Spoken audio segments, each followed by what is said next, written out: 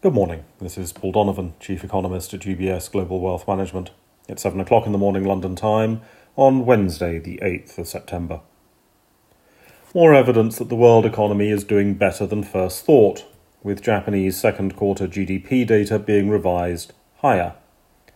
True, the economy is also suffering more deflation than first thought, as the GDP deflator was revised lower, but investment and consumer spending were both lifted, adding to the growth rate.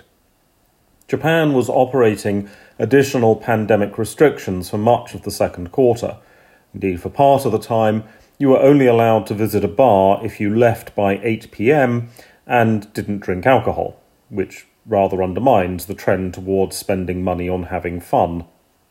Nonetheless, the macroeconomic data shows that people do adapt to restrictions, and that the economic consequences of restrictions inevitably fades the longer those restrictions are in place.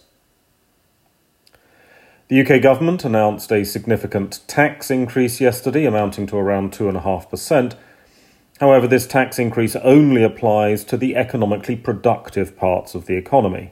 Areas of the economy that are not economically productive are exempt.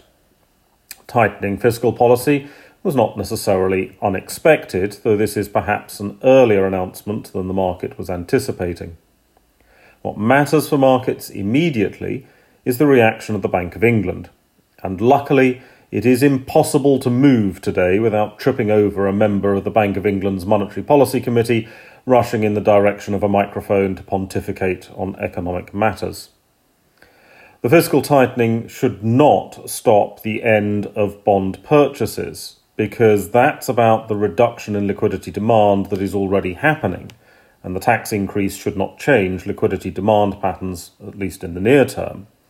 It may, however, call into question the timetable for monetary policy tightening.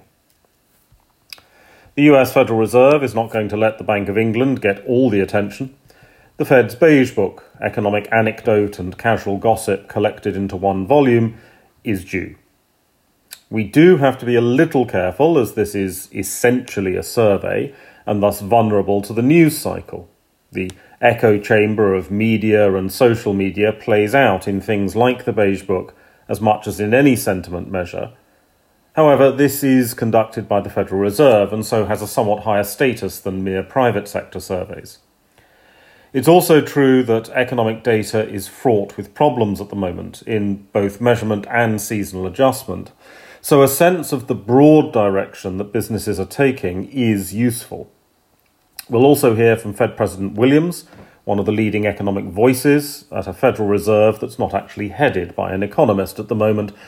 The views of Williams around the pace of a bond taper will be of particular interest. Europe is standing apart from the Anglo-Saxon excitement. July retail sales for Italy are of some interest, but exciting is not normally an adjective that's applied to regional retail sales data in the euro area, especially given the time lags. French second quarter labour market data was stronger than expected, and with the first quarter data being revised higher, as is normal in Europe at the moment.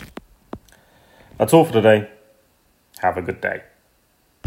UBS Chief Investment Office's investment views are prepared and published by the global wealth management business of UBS AG or its affiliate, UBS. This material has no regard to the specific investment objectives, financial situation, or particular needs of any specific recipient and is published for informational purposes only. As a firm providing wealth management services to clients globally, UBS AG and its subsidiaries offer both investment advisory services and brokerage services. Investment advisory services and brokerage services are separate and distinct, differ in material ways, and are governed by different laws and separate arrangements. In the USA, UBS Financial Services Inc. is a subsidiary of UBS AG and a member of FINRA SIPC. For information, please visit our website at ubs.com/working with us. For a full legal disclaimer applicable to the independent investment views produced by UBS, please visit our website at ubs.com/CIO-disclaimer.